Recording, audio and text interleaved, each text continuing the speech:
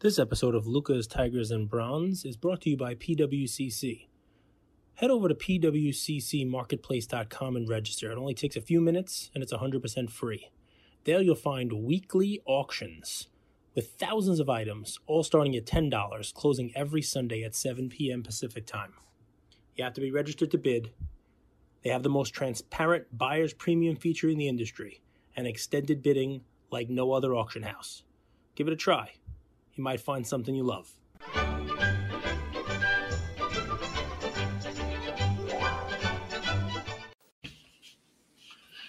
Luca Nation. Episode 716 of Lucas, Tigers, and Bronze. Oh my. I'm excited for today's episode. Cage isn't going to like what I have to say. He's not going to like what I have to say. But I have a feeling he's been in an interesting mood all. We'll just start He's over. been in that mood where it's like, you know, when you're driving somewhere and you're already late and you run into every single red light all day long. That's the kind. Pretty Is that much accurate? I mean, yeah, and the car's overheating. And the car's overheating. And your passenger seat driver is telling you where to go and giving you terrible directions. And you know they're wrong, but it doesn't matter. You can't tell them they're wrong. 100%, dude. Oh, listen. What's fun about that is you have good days, you have bad days. The hobby's always here. And so bad days are are relative. we. Bad days are so relative, right? Because you realize I didn't Usually even that place in the first place. Usually relatives cause you a bad day. That's, a lot of what happens too sometimes. But dude, at least you're not the idiot that invested in NFTs and crypto and lost 80%. I mean, some would say now's the time to invest in NFTs. We've had some really smart people buying our NFT. So that's actually true. I told a buddy about it. He's like, wait, so it's $70 to buy your NFT. You get 3 SGC grades per token and the cigar. Doesn't the SGC grading pay for itself? $90 for the SGC. So you buy the thing, you get $20 off and the cigar night. Hell yeah. Listen, this is the thing. We're grifters. Who said that to you? Who got in your head this morning? No, not this morning. That was, remember, you can't just give out your phone number to any Joe Schmo out there. A lot of people have my phone number. A lot of people reach out, and I love every minute of it. I don't know if I can. You become the hobby lawyer. I don't know if I can help everybody, but yeah, I have gotten some interesting messages. I'll tell you that much. The issue though is they need to put $1 in your pocket, and if they've never met you. This is why I need Panini Digital to take off, because somebody can just send me $1 for like a Panini Digital. There you go. It's an easy way. Wait, they could just send you ETH. Yeah, that's true too. Why do you need Panini Digital to take off? I don't at all.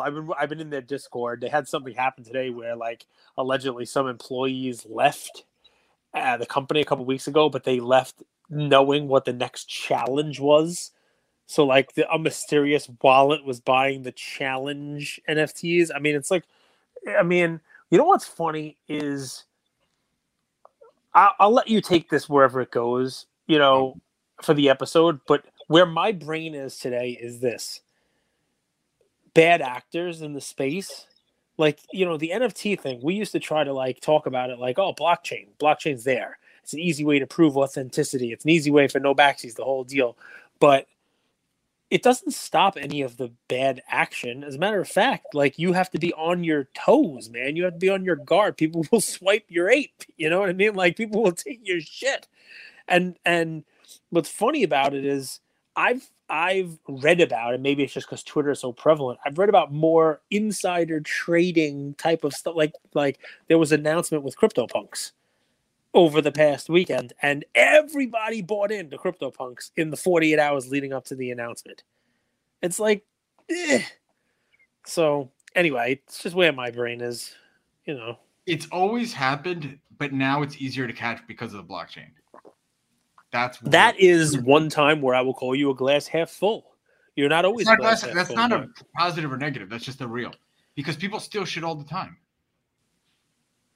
It's not like people don't go and hotwire people's cars and steal cars. It's not like people don't steal diamonds and jewelry. Yeah, no, that's what I mean. Bad actors everywhere. I would just say when you stole a diamond out of a jewelry store, unless you got caught on camera, how would you be found? And how could you ever prove that diamond was the one at that store? Whereas with blockchain, you are able to trace it all the way back, even if it's used under a pseudo anonymous name. Like you could have your checkmark name and then like a hidden wallet, but you could still always trace it back. Remember when that whole thing with Tornado Cash happened? You could even using that trace it back. So all blockchain allows it to do is just trace back to the origin. All right, we lost every listener. Every listener's gone now. Every listener's gone. But we don't really talk too much, and we were going to talk before. And I was like, I'm gonna go for a walk. Let's record a little later. And I'm like, Andrew, we'll record it this time. And then I change it on him and I say, hey, let's record later. We'll go for a walk. And then I call him up and I say, hey, it's raining, so I can't go for a walk. Let's record now. And you're like, no, too late. Like you inspired me. You were going for a walk. I'm running now. So the whole schedule has been screwy. We haven't caught up. So we catch up about crypto. We catch up about NFTs. I gotta tell you, I'm excited for the National. Good. I'm excited for the National. That's where I am right now. That's where my headspace is right now. All right. Well, I got a question. One question, one topic. You don't. One question, one topic for the day. So, despite what people think, new people are getting back into the hobby. So, a childhood friend of mine, same name as me, by the way, fun little fact, he's back into buying cards, Pokemon cards, Joe Montana, Jerry Rice, lower grade, and he bought. In the PWCC auction this weekend, after listening to our episode, he bought a few Brady game use patch cards. And his issue, he won't stop pestering me about this.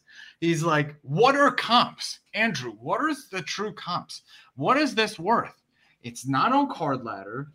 It's on 130 point. You have to go and you have to search out like what similar items sold for. Market movers is something else.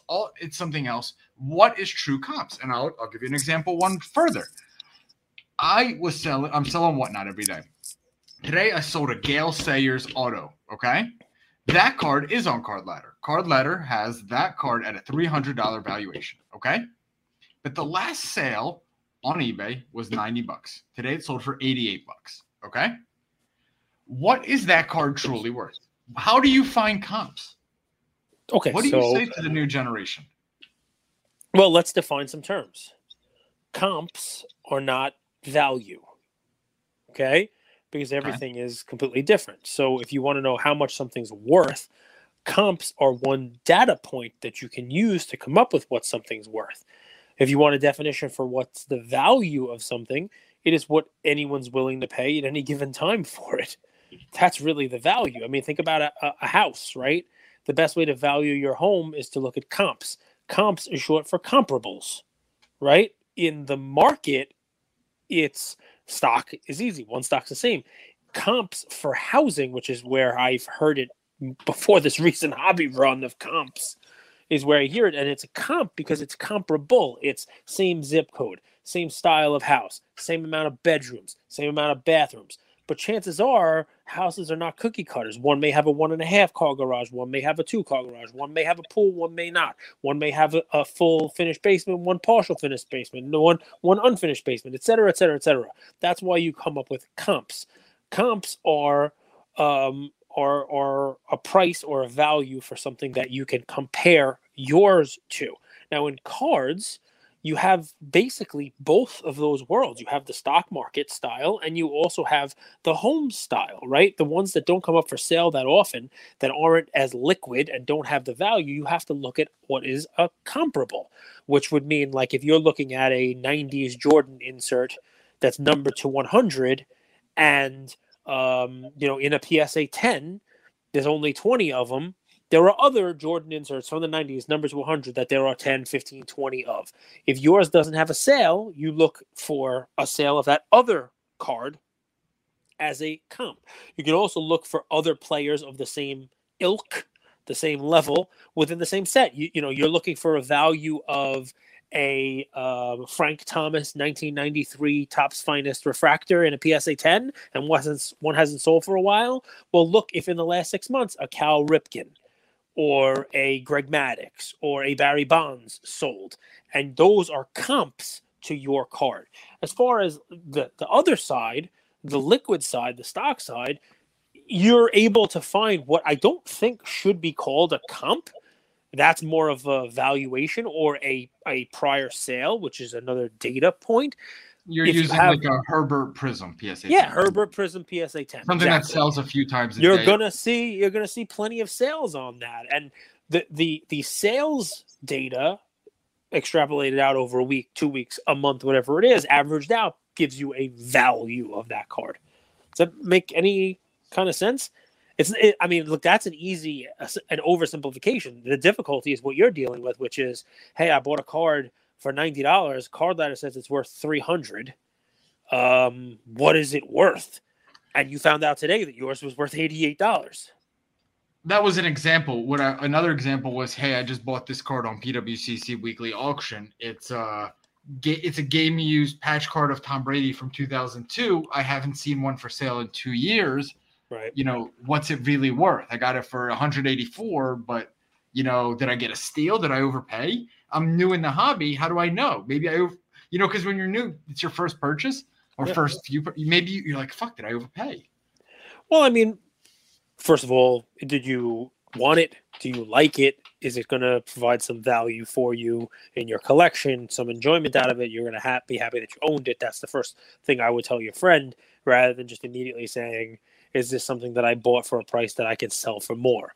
Because that's, he didn't say that, but he's worried. He's like, Andrew, did I overpay for it? Because, well, the answer is no, because if it hasn't come up for sale in years and he has the only one that came up for sale, he gets to set the price. Interesting. He gets to say, all right, well, if these don't come up for sale for a couple of years, well, I'm going to sell it for $350 now. And if another person wants it, then they have to pay his price or it doesn't sell. That's what happens with like one of ones and, really rare cards. If somebody wants it, they got to pay the person who owns the card's price. Now, a Tom Brady, if you're looking at how to value an 02 game used Tom Brady, you look for other 02 game used Tom Brady's in different sets. You look for some 03s and obviously value yours a little more. Because it's an earlier jersey. Yeah.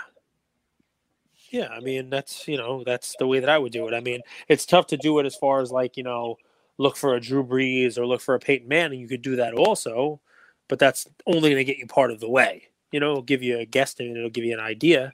Same set, same year for Manning. You would think Brady is going to be significantly more because it would be, Brady's second year, and it would be,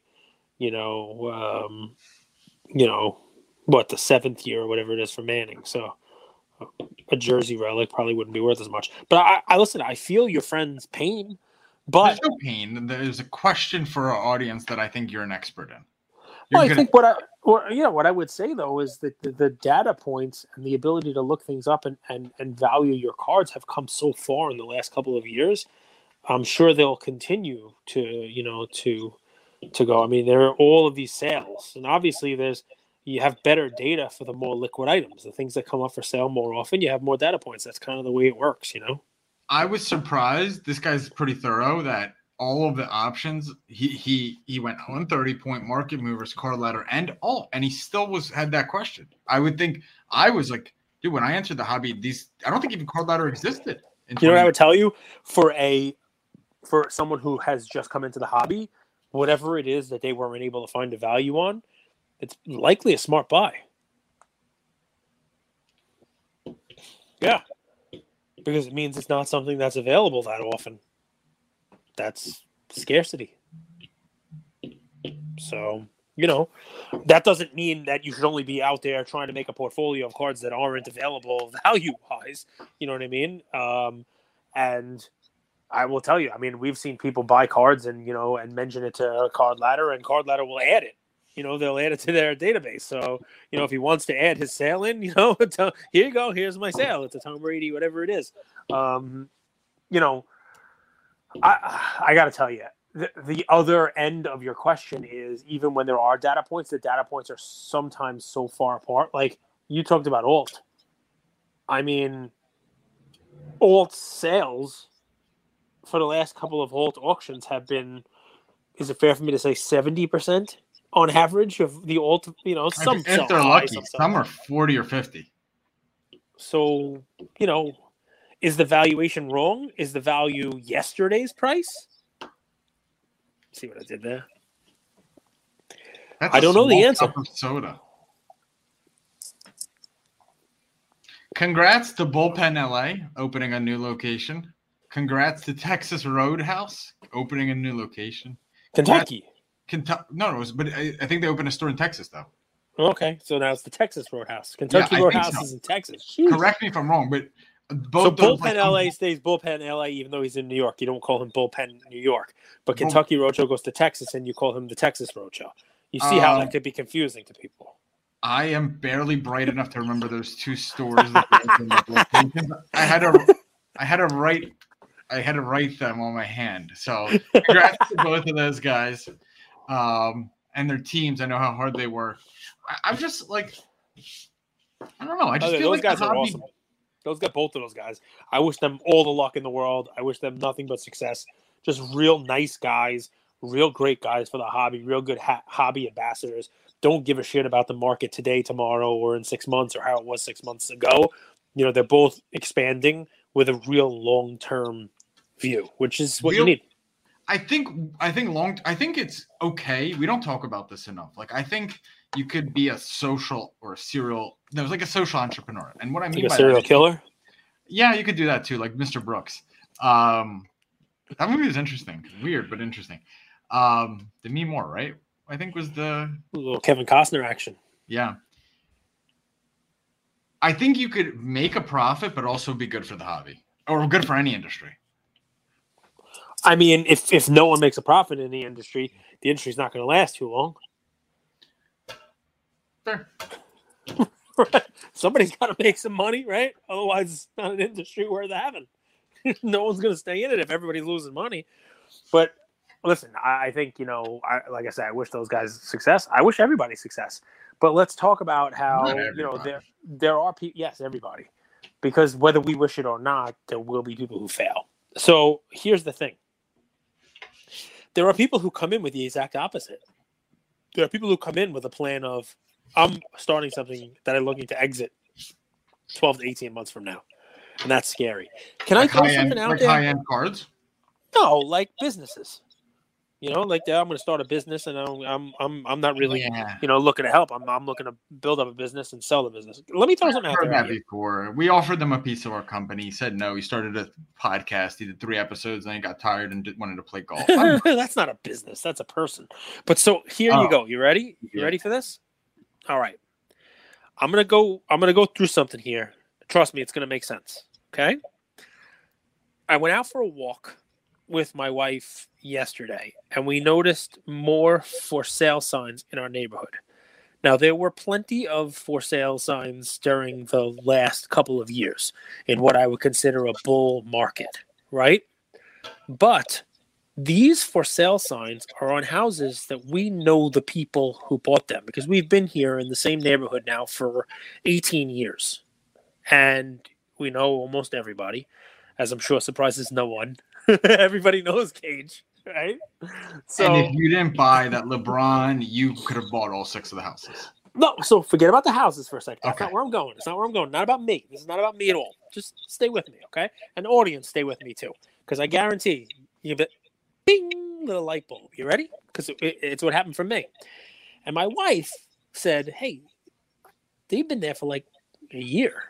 They've been there for like 18 months. That house has been there for like a year and a couple of months.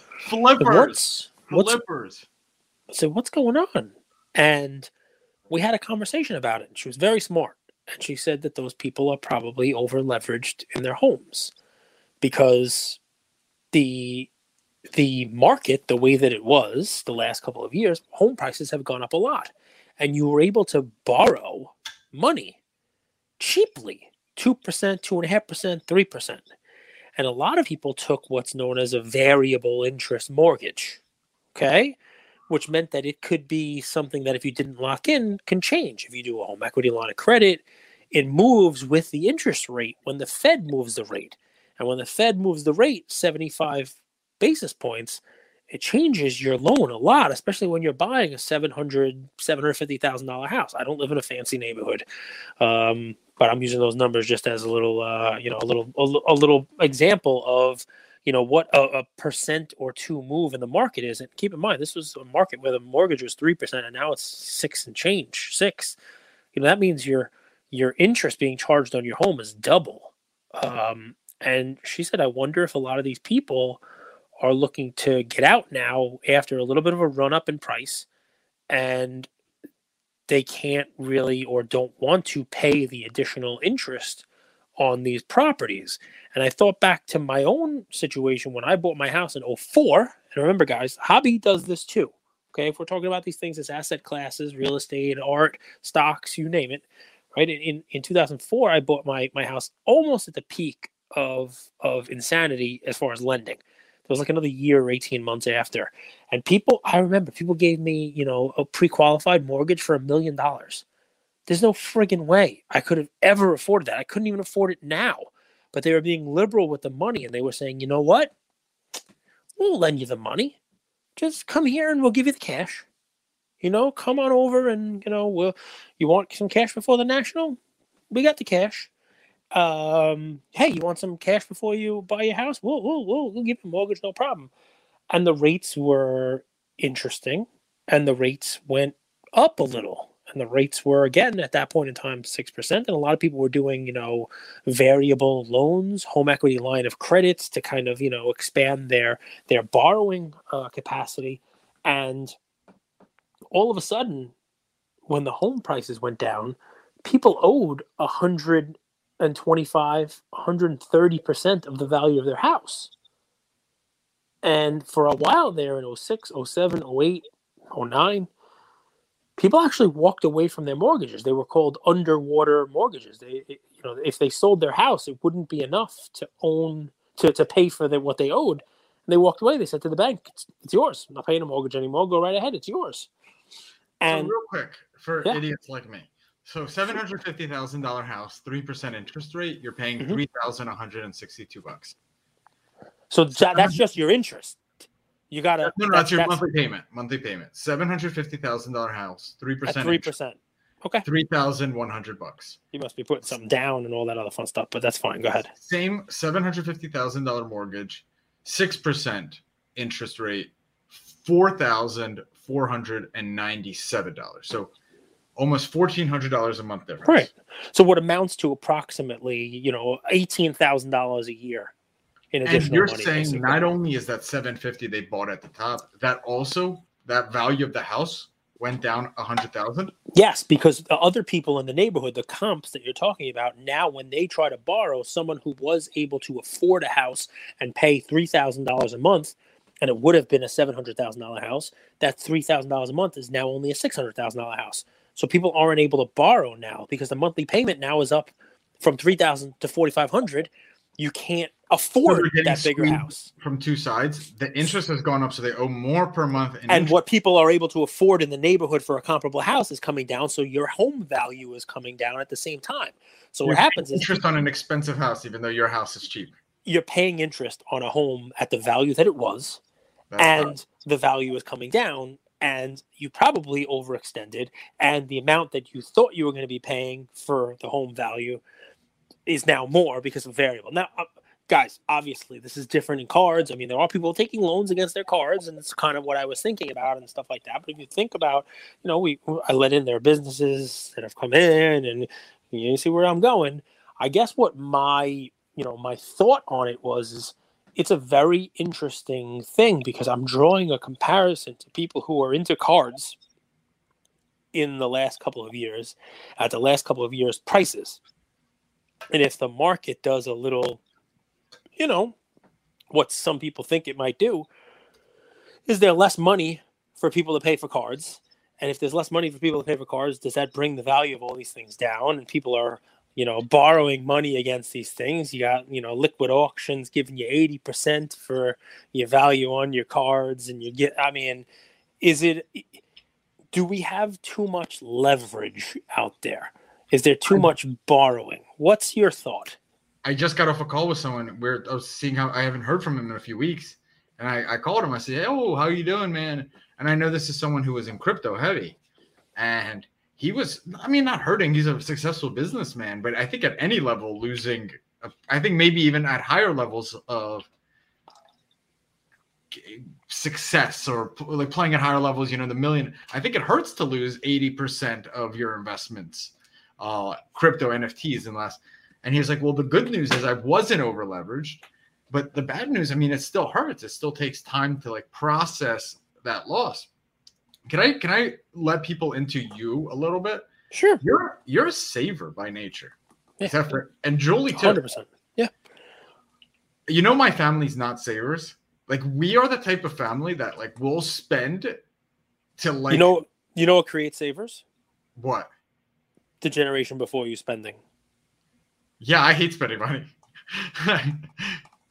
So gambling was my vice, so I can't be like amazing. But like other than that, it's hilarious. If the generation before you has no interest in money, and you are a kid who grows up in a house, and the only thing your parents ever fight about is money and where the money's going to come from to pay for something, and you feel guilty asking for the $73 for the AP test, so that you can, believe it or not, save thousands of dollars in college credit costs, but you still feel like shit, that $73 is going to hurt. I'm not going to go ask for that. Let me go out and work. You start to save. It changes your mindset. Yeah, 100%. Why I say that is because I've never seen you more calm and tranquil than during this little time period where everything is kind of like dip it, and we're like that. I sold almost everything I owned, and I colored up into quality assets. That's why. And sure, crypto. But you're not over leveraged, and you also have savings, and you don't take money from your income, and you don't invest it into cards, so you're fine. And I guess like maybe I don't know, maybe there's a lesson there. I don't know. You can take your shots. Remember, I mean, I took out a lot of crypto last year in actual cash. I cashed that out. But I left in some, and I said, okay, this is now, remember I say it a bunch of times, this is house money. Like I'll take my gambles, I'll take my shots on some things, and a lot of them don't work out.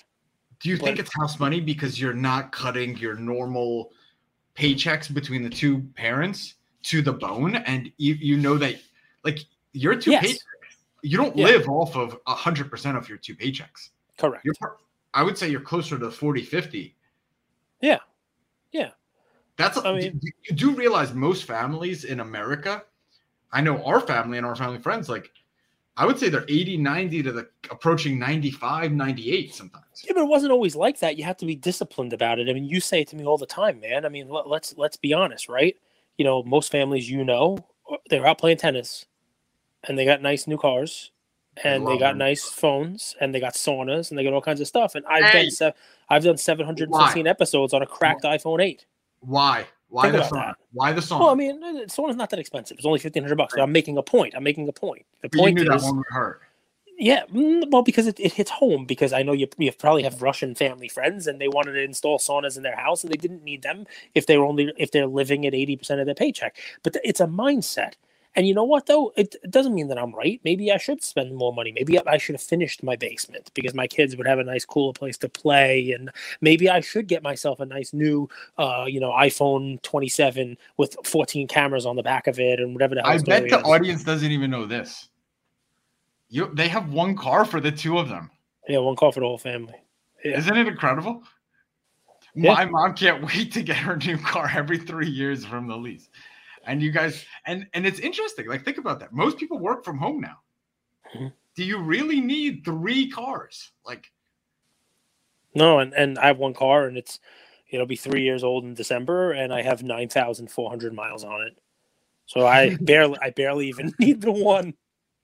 At least during the last 3 years, I think we laugh, and this is a different conversation than like normal sports cards and stuff. But like, like that book, Rich Dad Poor Dad. Yeah. Brof, actually, my buddy, he comes from Rich Dad, or he's the poor dad that got rich. His dad was a firefighter, but they didn't spend anything. Good. To like almost an insane level. Like in the summer, they wouldn't use air conditioning, which I thought was crazy. They would come to our I think that's way too far. I do think that's yeah. They would come to our college house and turn off the AC. I said, bro.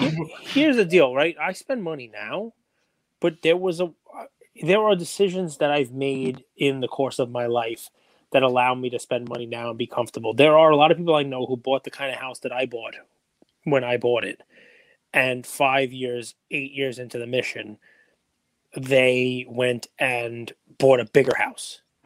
Now, 8 years into the mission, I refinanced my 30-year loan into a 15-year loan at half the interest and cut 8 years of payments off of my mortgage for the exact same monthly payment. Now, could I have bought myself a bigger house? Sure. But instead, I'll have no mortgage in 3 years, and they'll still have 18 years on theirs. So that's the difference, you know. I mean, there are, you know, could I be in a bigger house? Could I have 14 cars? Could I have a Rolex? Sure. But, you know, when you don't do that, you can sleep well when there's a potential economic storm front coming, you know? Culturally, we've stopped talking about the concept of saving. Because when I was raised by my grandparents and my mom was 19 when she had me, so they were still having a lot of fun, and I was raised by an older generation, and the older generation that was raised during World War II, they were savers. Mm-hmm. They were savers. Like, they would save bread, they would save food. Because you know they came from a lack thereof. So they were savers. Do you feel like we don't talk about saving enough in today's culture? Well, yeah. I'll tell you yes, but only because the last couple of years, especially while we're talking, saving is a joke. You walk into a bank and say, hey, I want to open a savings account, and they'll tell you, okay, we'll give you 0.01%. We will literally give you 1 penny for every $1,000 you have on account. That's the savings. Do you need to earn money on savings for it to be savings? The savings, yes, especially with inflation. You know what I mean? Yeah, but you still have. So, yeah, especially in the last couple of years, man, what happens on it is, everybody's taking their money and making money with it. So you're like, money in a savings account is a waste. I know, but I sort of have felt that whole, and we said it, and I'm like catching myself on, was the biggest lie, because they're like inflation. Right now. Inflation. Yeah. And it was like, go spend, go invest, go put your money. But now Bitcoin is down like 60%. I would have just been better at losing 8%. Well, it's funny, right? Because I do hold a piece of my portfolio in cash.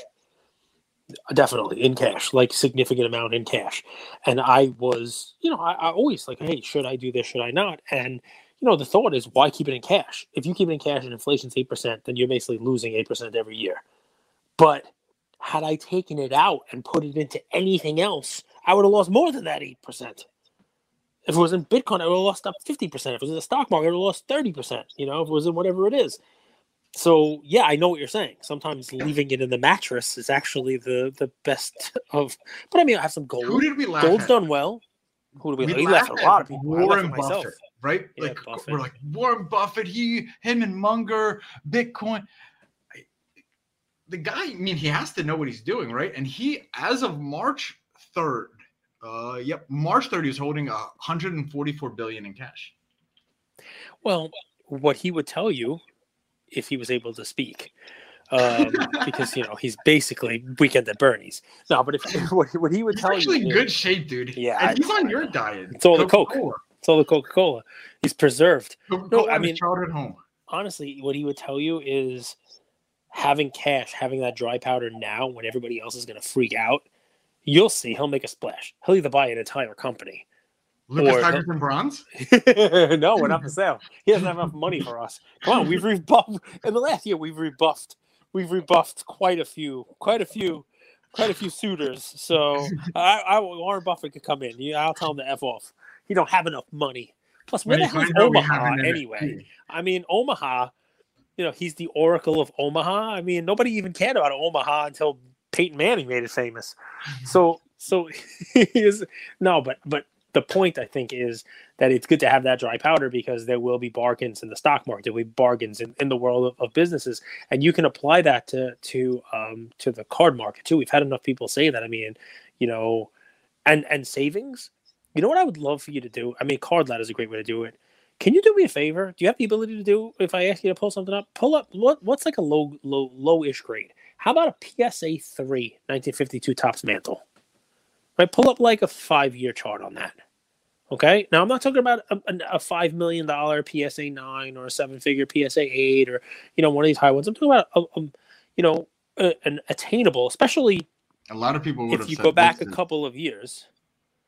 So that's an interesting spike, which is insane. It must just be one weird card. it's one sale. But if you take that one sale out and look at it over a bunch of years here, this is a pretty nice chart. It's a pretty slow and steady. But here's what's funny. Go back 3 years. I mean, what are you looking at there? How much was a PSA? Well, 3? I want to find out who bought it because we're doing this thing in the hobby, laughing at people who bought stupid shit. This 3/17/2021 gets a laugh. Yeah, I mean, I don't even know if is that real? Does that say where it is? $162,000 for a 3? That's kind of silly. It's kind of silly. But go back. I mean, you can look the chart. Go back to I don't know, 2019. I mean, not that far back, 3 years. What was this thing? So let me see. It's 25,000, 21,000, 2019, 20 grand basically, a little on 20 grand, and you can get yourself a PSA 3, and attainable, right? And what is it at now? 51. 50. Okay, so in 3 years, 2.5 times your money in an interesting time. Cage, there was a sale May 21st for 73, and then there was another sale May 22nd for 51. How about PSA 1? How about SGC 1, Dick? You can do SGC 1 if you want, but PSA 1, I remember it was $10,000. The entry point of it was $10,000 when, if you wanted to get one of these. I remember that in 2019. The point here, guys, and why I bring up the mantle is because look at the chart on this. 2019 was 11 grand, 10 grand, exactly. 6,000 in mid 2019, 10,000 in 2020, beginning of 2020. And it's still 27, 25, wherever it is right now. This is a chart, even though that's a heck of a run-up. It's the same kind of thing. PSA 1 went from 10 to 27, right? PSA 3 went from 20 to 50. I mean, you're talking about a 2.5 multiplier in this time. Could it come down in the next 6 months? 100%. Is it more likely than not that this over time, if you're holding it for a longer amount of time, is something where it's a good investment? When you said, hey, we're not saving enough, you know what's funny? The first thing I thought of was, I think I'm going to buy another Mickey Mantle because I don't like savings account. I don't like savings. But I'm talking about like a PSA 1 or an SGC 1 or a PSA Authentic, like whichever the cheapest one to get into. Just grab another one because there you go. That's a savings account. So it doesn't necessarily mean, guys, sell your cards and put your money into a money market or put your money into a CD or savings bonds. I think there are places to put it in the hobby. Now, that's not going to get you a 10X this year.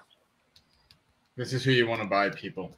He smoked cigarettes, chewed gum, and he never sold a card for less than it was sold for previously. Always sell for a profit, says Honus Wagner. Yeah, he's a perfect man, right? Did I ever tell you that my grandmother had that up in her house? In the Poconos, she had a little, it was like a poem called The Perfect Man. And I remember walking past it and seeing The Perfect Man. I'm like, what the hell is this, Grandma? What's The Perfect Man? Let me see if I can remember it. The Perfect Man, she says, there is a perfect man. He never does a thing that is not right. His wife, she knows just where he is morning, noon, and night. He's dead. That was dark. I was looking at The Perfect Man, Honus Wagner. Grandma had an interesting sense of humor. Maybe that's where I get it from. Oh, man. Yeah, I remember that. I remember that one. No, I mean, listen, it's interesting stuff, and guys, look, we do this every day, and there's some days there are guests, and some days there's fun, and some days there's fluff, and I did tell you guys that I think Tampa Bay was going to win Game 3 of the series. Yes, I mean, I'm a hockey stud, man. I don't know what the hell it's all about, but I am a hockey stud. Wait till football where actually watch the games, bro. Wait till that happens and whatnot, right? So it'll be a lot of fun. We could talk about all this stuff, but look, obviously this is on not just Andrew's mind and my mind and his new friends who just came into the hobby, whose name is Snuffleupagus and may or may not actually exist. He may have just created him for the show. He might be real. His name might be Vladimir. I don't know, you know. I have friends named Vladimir. He may like pelmeni. Pavel. Dude, pelmeni are delicious. Pelmeni are absolutely... No, but dude, you know I'm always trying to learn, number one. I also try to separate fact from fiction, new knowledge from old wisdom. I try to sift through what's we think and believe to be true, what has stood the test of time and been true over generations. I really do try to like kind of figure that out. And I just think in a time like this, in general, where there's like a changing of the guard in the hobby, plus a little bit of a down market, I think you have to zoom out that lens. Like, I think we're looking at things like this, but I think if we zoom out this lens, we'll realize, one, there's patterns to this. Two, the tried and true ways: save money, have cash flow, don't overextend yourself, live below your means. Like, these things are cliches, but they've stood the test of time. That's why they're probably so profound. So I kind of want to urge people to get back to the basics. You know, Kobe, I'll use a basketball example, and Jordan. I mean, people would like come and watch their practices and they'd be surprised. Why is he working on a pivot for 30, 40 minutes? You know, why is he working on one fundamental shot for 30, 40 minutes? And he was asked once, and what he said was, the reason they're like, you're the greatest. Why are you working on that? And he's like, the reason I'm the greatest is because I'm never too good for the basics. And I think sometimes when things are so good and, you know, everyone's a voice of the hobby, we start to get away from the things that are tried and true and try to kind of reinvent the system. And I urge people in a time like this to get back to the basics. I like that, by the way. I like what you're saying. Sometimes the thing that is the most obvious is the right play.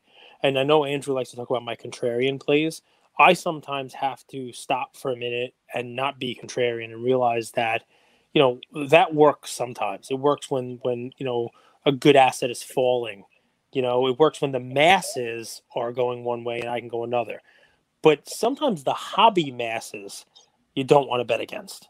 Sometimes, you know, when the people who have been here for a while are doing something, it's not always great to say, oh, wow, Jordan inserts are going to suck.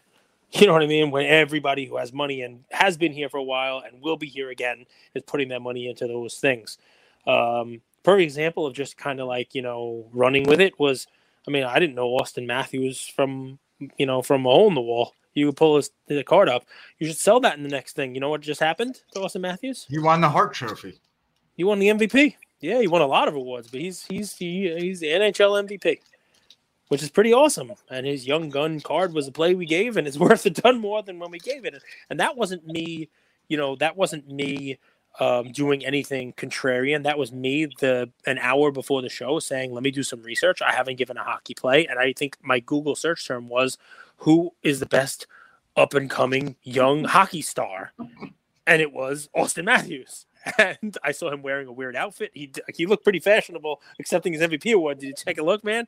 Was he wearing jean shorts? Sort of like Westbrook. Like, so I mean, sometimes it's as easy as that, and the play is right. And here he is, you know, a year and a half later, cards are worth a ton more, and he's winning the MVP.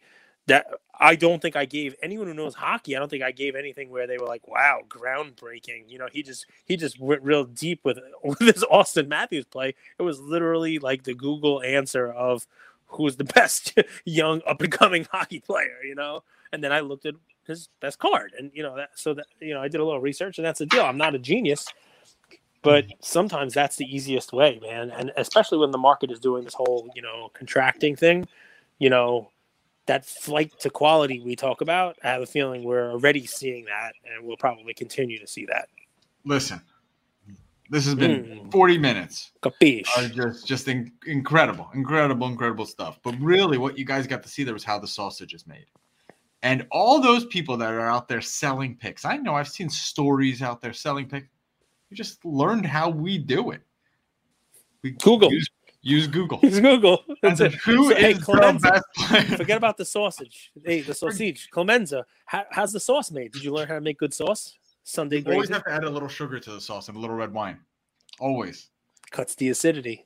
I like cooking, man. I don't know. Learn that from The Godfather. Learn that from The Godfather. That's Clemenza's recipe. That's you. Puts I learned it from you.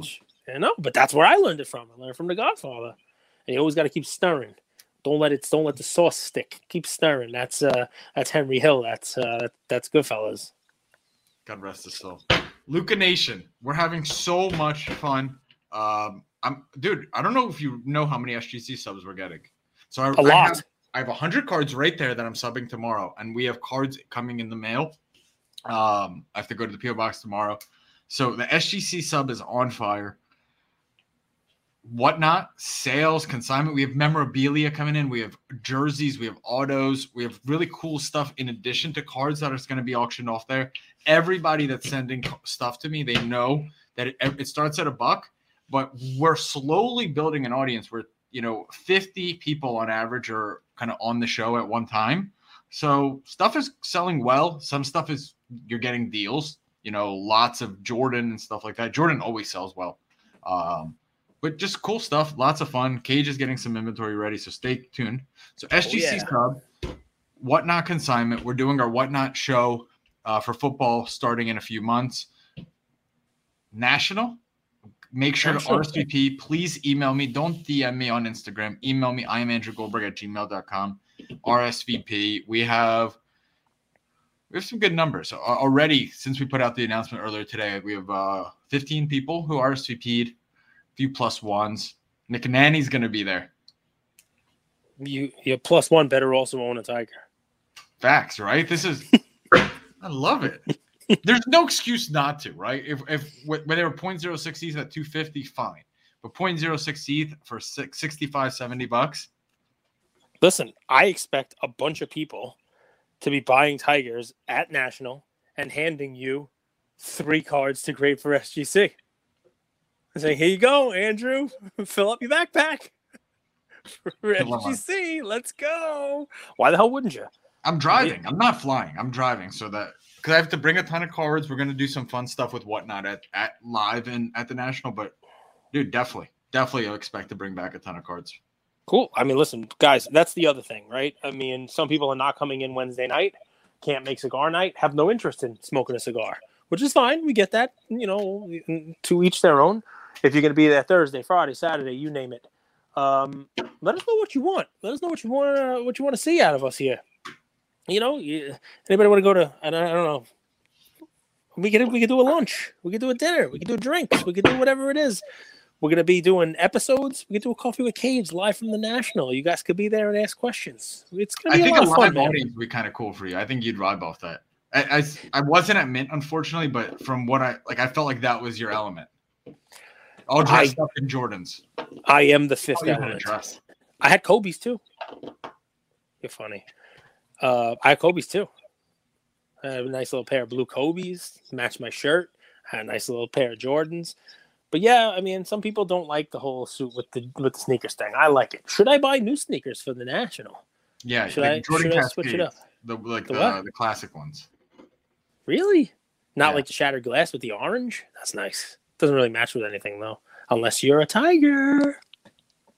In 60 seconds or less, explain to me why Shaq will never be invested. Oh, dude, don't go down the Shaq road. Okay, I did this. Okay, I can't say never. Right? He was the most dominant player, maybe second to LeBron in this generation. I'm going to tell you something. Shaq is what put basketball cards on the map. Shaq. Yes, Jordan was awesome, but Jordan alone was not enough. And anybody who's been in the hobby since the 80s will tell you the 86-87 Fleer set with all those rookies, with all those guys, with Michael Jordan already playing his third-year card, so he was already – everybody knew who he was, right? 86-87 Fleer. So it didn't matter. People didn't want it. You know when they wanted to collect basketball cards? They wanted to collect basketball cards in 1992 when Shaq came out and basically just took the whole world by storm and was breaking backboards. Now, yes, Jordan at the same time became Jordan, right? He became the champ Jordan, and that helped. But Magic? Nope. Bird? Nope. Jordan by themselves? No. Shaq. I'm telling you, because, I mean, I was a kid. And everybody wanted to go to the store and open up packs and get Shaquille O'Neal cards. Shaq he was the Zion. He was the Luka. He was, he was the Herbert. Yeah, but he actually dominated. And yeah, but not immediately. I mean, he was great individually in Orlando, and I think it was his third or fourth year. Went to the finals, but lost to Houston. But yeah, in LA, the Diesel was a beast. But people don't appreciate the skills of a big man. Right now, we appreciate 3-point chuckers. We appreciate people who. The 1993 Topps Refractor PSA 10 is a $7,000 card. Last sale sold for $8K. Which one? There's 2 cards, so be careful. If it's the one with the bricks, that's the lesser of the 2. I'm searching. This one is this the lesser of the 2? The one with the bricks. No, that's the good one. That's the better one. That's card number 3, I think. Yep. And Jordan was 1. Look, I don't own that card. I'm not trying to make Shaq happen. I just watch PWCC weekly auctions, and I'm like, there's so many Shaq and Tim Duncan cards that are falling for less. Duncan less so, but part of the problem with Shaq is the continuity of collection, right? Like, there's a Topps Chrome LeBron. There's a Topps Chrome Steph. Okay. There's a Topps Chrome Kevin Durant. There's a Topps Chrome Kobe even, right? Then go forward, Prism, you name it. Shaq, unfortunately, came out in the junk wax era, and nobody knows what card of his is the one to go after. You can't say, okay, go get his Chrome. And that's part of the reason why, none of his cards are significantly rare. I happen to love that black Upper Deck, the Upper Deck card number 1, where it's like 3 pictures of him dunking. I've owned a lot of those. I only have 1 left. It's not shiny. Your criteria is as not shiny as it gets. It's not shiny, but Beam Team, people love that. The Beam Team from Stadium Club, right? But that's not really a rookie. It's an insert card. So, that's part of the reason. But I'm telling you, the other part of the reason is right now, big men are not in vogue. They are not collectible. You have the reigning 2-time MVP legit gets no hobby love at all. A center. Joker. Oh, yeah. The dude has won the last 2 MVPs. No one gives a shit. Do you think this has anything to do with it? Like, we always judge people on how much they've reached and exceeded their potential. And even though Shaq won 4 titles, we think he could have won 8. No, I don't think that has anything to do with it. Not at all. That goes back to the whole physical acumen versus. But what about Vince Carter? Vince Carter fits in that category too. Vince Carter was so popular, but he underachieved. Vince was an athlete and popular. He could have been more. He could have been a winner. He never won shit. I mean, he never did anything. I don't even put him anywhere. He's exciting. I don't put him anywhere even close to Shaq. Shaq changed the sport. Like, people had to basically the first minute of the game foul him. You know what I mean? Like, they hack a Shaq was created by opposing coaches, like a shift to say, all right, if he gets the ball in the paint, he's dunking it on us. So you might as well just foul him before he gets a shot up and make him take free throws. But that is crazy. But that's what happened. And 20 and 3 blocks a game in the NBA Finals. Yeah, pretty much. I mean, just under 40, and I think his rebounds were 16, and steals and blocks. He filled the stat sheet. But dude, has anybody in today's game had a quadruple double? That'd be pretty friggin' nuts, right? You know, Olajuwon used to do that. Duncan. Really? Yeah, Olajuwon. Yeah, 10 blocks. I'm gonna give this card away to someone. Maybe I'll do the whatnot giveaway with this guy. I kind of like it. I'm getting so emotionally attached to some of these cards. I don't want to sell them. Don't get high on your own supply. I loved the centers, and so did the hobby. But trust me, Panini is not going to make a Tower of Power insert set around Robert Parrish and Kevin Willis. But that's what Fleer did.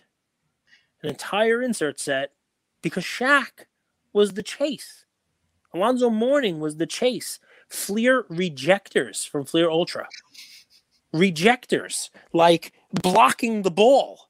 Imagine pulling a chase card that's Robert Williams, making a block. That's cool and all, but no one's chasing that shit. They chase Shaq. They chase Mourning. Like, if you got anyone else in the Ultra Rejector, you were pissed. I'm telling you, look it up. 1993 Fleer Ultra Rejector. It's cool. It's Shaq with the ball. It's like exploding, kaboom style. Yeah. blocking. See? Look at that card. Where It's pretty tiny. All these photos from like there you go. There you go. Look with the ball. See, it's got the ball like a kaboom around the ball, like a comic. Ultra rejector. Oh, like a kaboom around the ball. Cage, chances Panini in this percentage that Panini in the way that we know them right now exists in 5 years. 0. I don't think anybody exists the way we know them right now. But Panini, look, I don't think they're going to be bought by Fanatics. I don't think Fanatics. What's there to buy, right? I don't think they need to. You know what I mean? I don't think they need to. Is there value in carrying forward some of these brands like National Treasures and that kind of stuff? Sure, but I think there's probably more value in bringing back Topps Chrome. You know, expanding maybe a Topps Dynasty, which is a hit for F1 and baseball and stuff, and you know, I think that they're they have all they need. Panini, I'd like to say they have the ability to maybe move forward on some digital. Have you ever heard of the poison pill defense? Of course. It's from when you put something inside your actual company bylaws, so that when somebody tries to take you over, the poison pill defense is enacted, and you make it impossible for them to do it. It's whether it's a reverse stock split, so that person cannot accumulate enough stock to actually take over in a hostile way, or it creates extra board members so that they can't actually take enough board seats. There's a million different versions of the poison pill. But yeah, a poison pill defense. I learned about it in federal securities regulations. Right, because lawyers do this a lot. But what's the move by companies that makes them, when they know that there's people that are trying to buy them out, they kind of make themselves look less valuable to detract buyers? Yeah. Usually what they do is they take all their cash offhand and build up debt.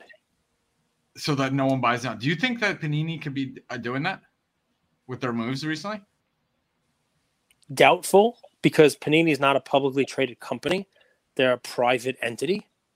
So someone could offer them any amount of money and they could just turn it down because it's like a family-run company. So if they're making moves to lose money, it's because they're not being artful with their moves, not because they're trying to enact a poison pill or make themselves look less desirable from a takeover standpoint. So, and I don't ask because any specific thing that they've done recently. I'm just curious, trying to understand the market, and we're having kind of like a brainstorm call. So I figured I'd bring some things that I've been thinking about up. Yeah, man. Listen, I want Panini to succeed. I want them to be here in 5 years. I want them. I mean, look, as we know. Right now, they are the only standing competition to what Fanatics will bring in a couple of years. So if they don't have any licenses. They have wrestling license, right? And they have UFC license, and they have the ability to make unlicensed products in brands that previously were licensed. It's one thing to bring National Treasures baseball when it's never been licensed. But they can make a National Treasures and a Prism basketball going forward. And I wonder whether or not people will care about that, even if it's not licensed. Remember, people are buying to a certain extent, but people are now buying not used in any specific event, not used in any specific whatever it is, and selling them for whatever the hell it is. It'll get to a point where I'm with you, man. It's not something I'm going to want to have, but as a consumer, I want it to be there and be a viable alternative. Otherwise, Fanatics is a monopoly, right? They can do whatever they want because there's nobody there to check them, right? Jamar Chase Silver Prism out of 199. Yes, but Joe DiMaggio, real quick, Baseball Heroes with a patch. So let me read you. Congratulations. You have received the Joe DiMaggio Game Used Baseball card. On the front of this card is a piece of memorabilia that has been certified to us as having been used in an official Major League Baseball game. We hope you enjoy this piece of MLB history as we continue to keep you as close as you can get. That's awesome. Jamar Chase. The enclosed authentic memorabilia is not from any specific game or event. Yeah. You know what they stopped with that? Patch swapping. What? What kind of swaps? Patch swaps. They're not. You're not going to go and swap You're not going to swap that patch out. What are you going to put in? I'm going to use it as a net. Hey, you could use it. Blow your nose. Yeah, I mean, listen, what Can I be fair, though? Right next to it, I have a game-used Shaq Sensational patch, which I think is actually incredibly cool. So this one is the enclosed game-worn used is guaranteed by Panini America, and it's a 2-color patch from Orlando. You don't get these a lot in these like little sensational inserts. What's the second color? White and white? Black on the edge. You see it right there?